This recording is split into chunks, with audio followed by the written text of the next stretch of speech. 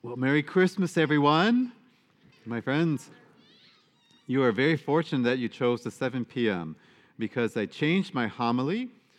The first two masses they got a heavy dose. A lot of meat in that homily. But knowing that you probably had dinner and you're going to fall asleep on me, I thought I should probably lighten it a little bit for you. So, my friends, of course, my heart has been filled with great joy on this day because the masses have been as full as we can have them. The 3 p.m., we had 40 people in their cars, as we told folks to do, and they received the Eucharist during the time of the Eucharist. So it's a great joy, and it's a great joy to see all of you and to have this place filled. And my friends, and if that wasn't enough, to have my friend and our Deacon Dale present is a great joy for me. So hi, Deacon and Peggy. My friends, our first reading is from of old, and it's Isaiah, and it's a beautiful because he tells us about God, because the world wants to know about God, and he's telling us. And right in the middle, there's this little bit of hardship. But if you really look at it and study it, that he's referring to peace, time of peace. He's saying the weapons of war, your weaponry will be needed no more, because there will be peace, and that peace will be everlasting when the Messiah arrives. All that violence, all that fear will be gone. And St. Paul tells us of the wonderful grace. God loves you. You do nothing to earn it. He just loves you. And my friends, on this night, which is full of light, the light foretold by God's prophet, and as we have been so beautifully told by the prophet Isaiah, the people who walked in darkness have seen a great light. Upon those a light has shone. My friends, we did everything we could. Our Christmas tree, 3,000 lights on it. It's the biggest Christmas tree we've had at St. Nicholas. We got candles everywhere. We have candles even in the windows. And we did this to help to exude that light that we all need. And my friends, it is the very glory of the Lord that we're trying to put forth to you. The glory of the Lord that shone all around them, as the angel said. The same light is manifested to us, too. God fills this holy night with light from within for us. The light of Christmas, the Christmas event, is not a blinding light. It is a light that gently permeates our hearts and fills our hearts with joy and peace. A peace that Christ said, the world will not give you, nor will it be able to steal from you. And so the angel tells the shepherds, do not be afraid. For behold, I proclaim to you good news. That is the actual literal translation of gospel. Good news. Of great joy for everyone, all people. Even me, Father? Yes, I've been bad. Even you. He's come so that you'll be good and holy. And so the light of Christmas should instill peace and joy within us, always. The prophet and the angel tell us in the same way, a Savior has been born. He has entered into our human time and existence. St. Paul expresses that the grace of God has appeared, saving all. And this is the profound meaning of Christmas. The grace of God has appeared, that is, the gratuitous love of God is revealed this night in the nativity of Jesus Christ, the Messiah, his Son. And this love brings to everyone who will receive it, receive his light and joy. My friends, our world, especially of late, so pessimistic and hard and disturbed by so much violence, the pandemic. Christmas interrupts this for us. Thank goodness, right? We can breathe, at least for this evening. My friends, the normal thing would be, you would think, for God to reveal himself as a stern judge who comes to inflict deserved condemnation when we think of heaven coming to earth and punishment on humanity.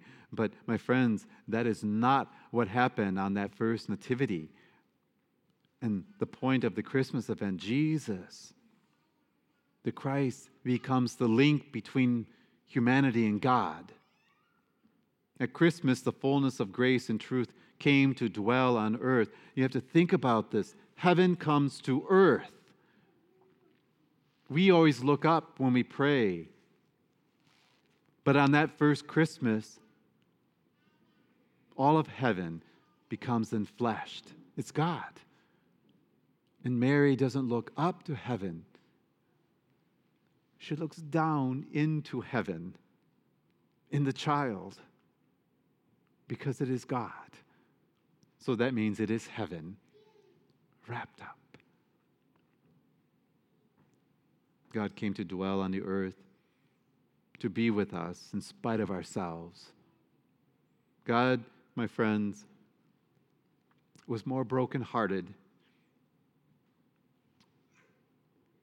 over our sin and over our moving away from him than he was put off. And what does a father do when his children are like that? Pours out love.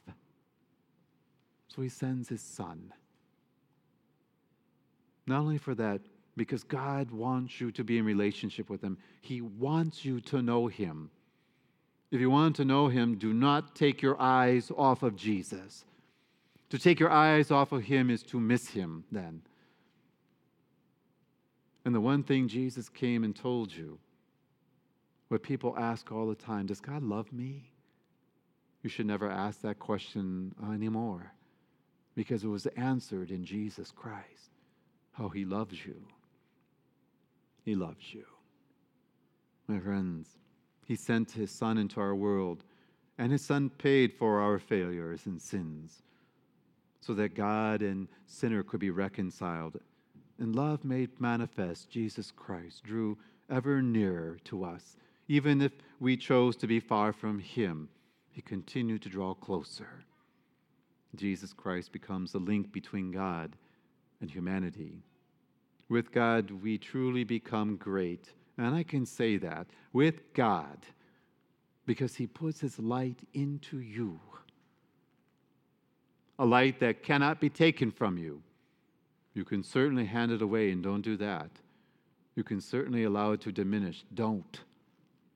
It's been a gift to you. Keep it burning. My friends, with God, we truly become free. And it is with God we truly become holy. My friends, God manifests his gracious love by giving what we deserve the least,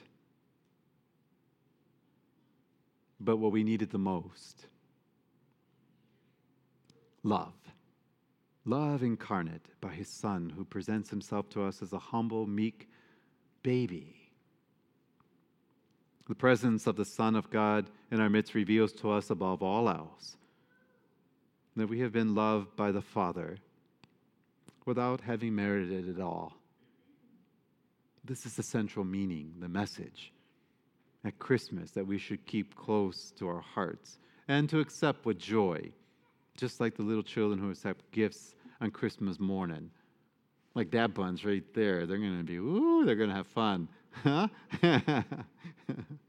My friend, divine love descended into our human existence and time and brought with it the message that we are loved just as we are. Notwithstanding, our weaknesses and such. God will work on that with his grace, right? But perhaps to the contrary, we are loved precisely because of these. God, in fact, loves us in order to save us. Often folks think that we must first be good and holy before God will love us. But it is really the opposite. We first need to be loved by God before we can be good and holy. For it is through His grace, His love, that this really happens. God offers us His gratuitous and generous love. It is a type of love that transforms us from within. My friends, I was watching, do you guys know who Bishop Fulton Sheen is? I was watching one of his programs, and it's never coincidence. I turned it on and had me watching, and he was talking about the transformation of ourselves by the nativity and what it really means. Because people get disappointed. Well, Jesus came and everything's still the same. We still got people that don't like us. We got people that were fighting, and And Bishop Sheen went on to say, that is because we got it wrong. We misunderstood. God came to transform from within, to change from within first. And he likened it, oddly enough, he said, there was a pandemic in 1918, and I started laughing, and I'm like, oh, Bishop Sheen, we're in the pandemic right now. And my friends, so we are. But he was saying about what God did through his Son. And we heard the angels say, this is good news for everyone. But then he said, particularly or almost exclusively on those who find favor with God. What does that mean, to find favor with God?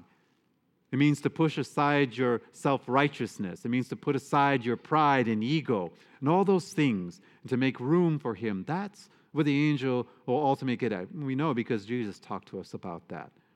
But so here we are in the midst of a pandemic, and now in the past 2 weeks we've heard the doctors, science have a remedy.